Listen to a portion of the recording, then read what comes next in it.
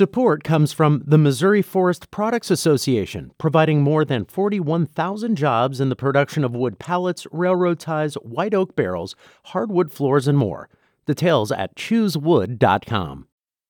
This is St. Louis on the Air from St. Louis Public Radio.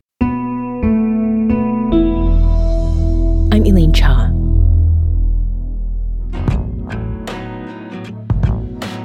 Last night was a tense scene outside St. Louis City Hall. City officials attempted to clear pop-up tents and sleeping bags belonging to people who've been living there for several weeks. One of those residents is Kathleen Cash. She called Mayor Tishaura Jones heartless. I mean, how does she sleep at night? How does she lay her head down in her bed, sleep at night, after watching this all day long? And all we're doing is fighting for housing. We just want to be treated like humans. The city called off its plans after meeting with resistance from residents, community members, and some members of the Board of Aldermen. A spokesman for the city said the rapid growth of the encampment has created unsafe and unsanitary conditions for people who live there and has strained the Department of Human Services outreach capacity to offer alternative housing and resources. The city also says staffers have increasingly reported being accosted. St. Louis Public Radio's interim digital editor, Brian Munoz, was at the encampment overnight and joins us now. Brian, welcome. Good afternoon. Tell me, what was the scene like last night? So the scene there outside of City Hall was pretty hectic. There was a lot of rumors floating around yesterday evening about this move possibly coming. No one really knew what was going on. So as word got out, more and more community members, elected officials, different folks started coming out to try to figure, well, what the heck's going on here? Okay. And lo and behold, the city had put out a notice that they had planned to clear the encampment there in front of City Hall. Mm-hmm. Now, we heard in the introduction from Kathleen Cash. Tell us more about her, Brian, and how you met her. Absolutely. So Kathleen Cash is a 57-year-old woman, originally from Ferguson. I had spent some time there at the camp, just talking to folks. I normally am a photojournalist, so, I'm not really nervous going and talking to different folks from different walks of life.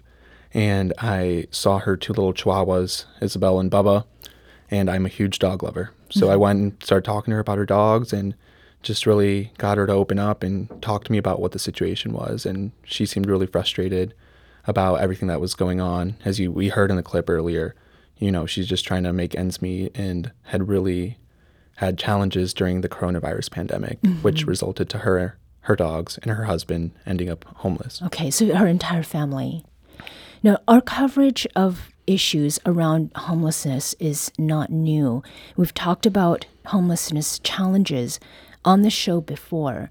And the city has long maintained that those issues are regional problems that disproportionately affect the city. 14th Ward Alderman Rasheen Aldridge was at the encampment last night. He said the timing of the removal attempt was wrong, and that the same day that they were working on legislation to improve quality of life for unhoused people in the city of St. Louis, that they were doing an illegal eviction. It was like sending a big slap, an FU, to all of those efforts. So he's referencing Alderman Aldridge there is referencing something that came up in the Board of Aldermen yesterday. Aldermanic President Megan Green introduced a so-called Unhoused Bill of Rights that would decriminalize panhandling and loitering and required the city to create safe camping areas with toilets and showers. I mean, there's obviously a split there. Brian, what do you make of that split among leadership?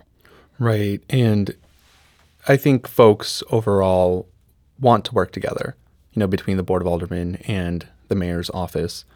And this issue of how to handle the situation with our unhoused neighbors is one that predates this administration and the administrations before, even Jones. So it's not an easy solution, but, folks want to meet, they want to be at the table, elected officials, activists, the unhoused folks themselves, and they want to see solutions. Yeah. So in as much as we have done coverage of homelessness issues on the show, I mean, you've been out there taking photos, talking with people, and then you mentioned the conversation that you had with Kathleen Cash. What else were you seeing when you were out there yesterday? A lot of folks shared similar sentiments as Kathleen, folks that didn't think that they would ever be in that position, but they fell through the cracks. And that seems to be the resounding message, is that people do fall through the cracks, and it is incredibly difficult to get out of them. Right. You know, accessing just basic resources, you know, resources are out there, but if you don't have a phone, if you don't have an ID, you know, it ends up being a cycle, you know, that people can't get out of. So, you know, there's a lot of frustration, I think, amongst the community down there. You know, both activists, some elected officials, and, you know, the folks experiencing homelessness themselves. And Kathleen, in talking with me, she said, you know, they're treating us like animals. And she just told me how she's cried so hard in the streets because she, you know, doesn't have what she feels like she needs to be able to succeed and to get ahead. And she's stuck in this perpetual loop. And was there anything in particular she shared with you about the situation that has led to her her being without, you know, permanent housing, that is sort of illustrative of what kinds of things people are facing, particularly pandemic related? Right. So she and her husband, Cam, who is 52, lived with their 2 dogs up by Jerseyville, Illinois, which is, you know, the northern part of the metro on the Illinois side. And she lost her job, you know, during the pandemic, and, you know, they had a hard time making rent, but there was a moratorium in place.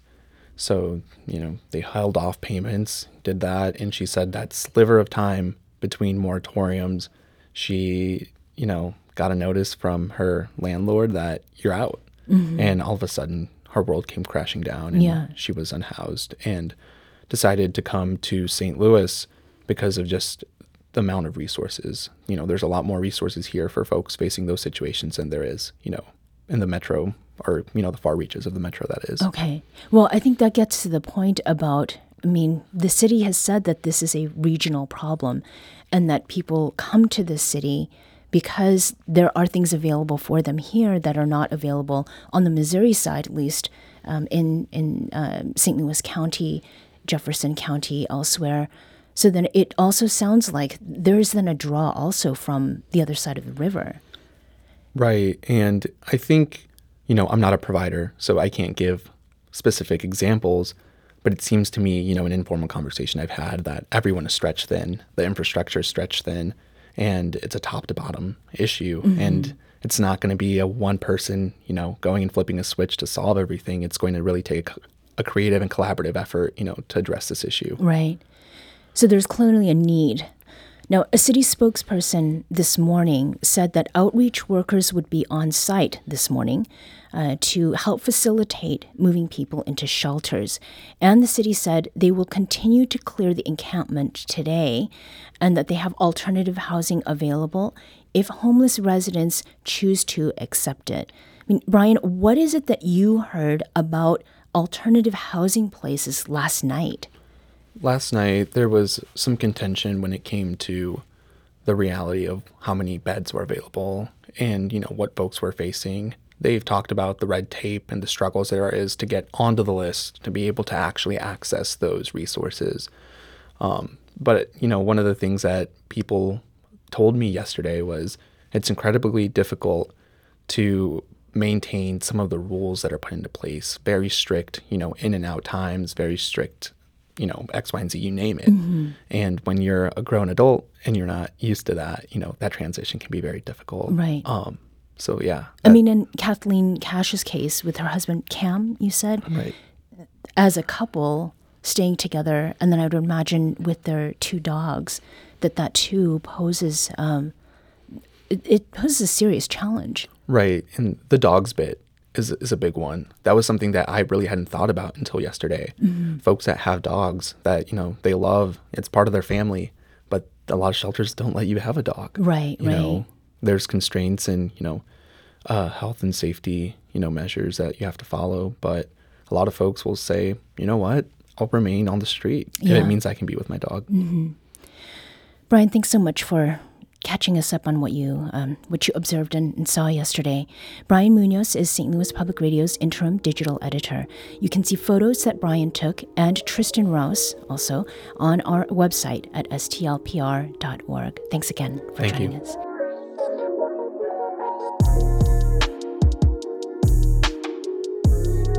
Today's episode was produced by our executive producer, Alex Hoyer. Audio engineering and podcast design by Aaron Dorr. St. Louis on the Air is a production of St. Louis Public Radio. Understanding starts here. St. Louis on the Air proudly supports local artists by using music from Life Creative Group. Do you find yourself regularly listening to episodes of St. Louis on the Air? Suggest us to a friend you think might enjoy our conversations. And leave us a review and rating on Apple Podcasts on the App Store. It's the simplest way to help people discover our show. Thanks. St. Louis Public Radio is a member-supported service of the University of Missouri St. Louis.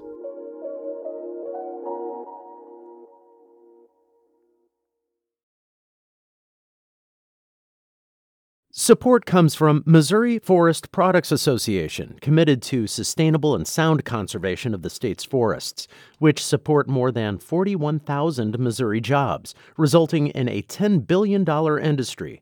ChooseWood.com.